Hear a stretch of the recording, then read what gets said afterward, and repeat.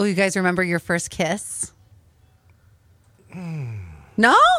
Quinn, you got to remember your first kiss, right? Yes. Was it good?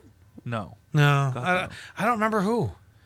Okay, I don't remember his name. Maybe I haven't really been kissed yet. I don't remember his name, but I remember being at my friend Sarah's graduation party, and it was like leaning against somebody's car. I don't even know whose car it was. It wasn't that great. It was like, okay. It was just, Yeah. Quinn? No, it was not. It was, Were you? At the time, I probably didn't even realize, but like when you get better kisses later on, you're like, oh, that was awful. Like, she just kept going, la, la, la. No, it wasn't.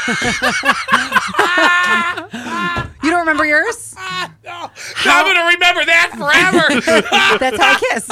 How bad is this? A first kiss led to your tongue being bit off. Oh, my. Oh. You know when you do like that? I don't know if you guys like this or not, but do you guys ever get like the little bite on the tongue? No. You know what else is annoying, though? The person that does the kiss, where they like poke you with the tongue, and all it is like, it's instead of like, a little... Show me. Oh.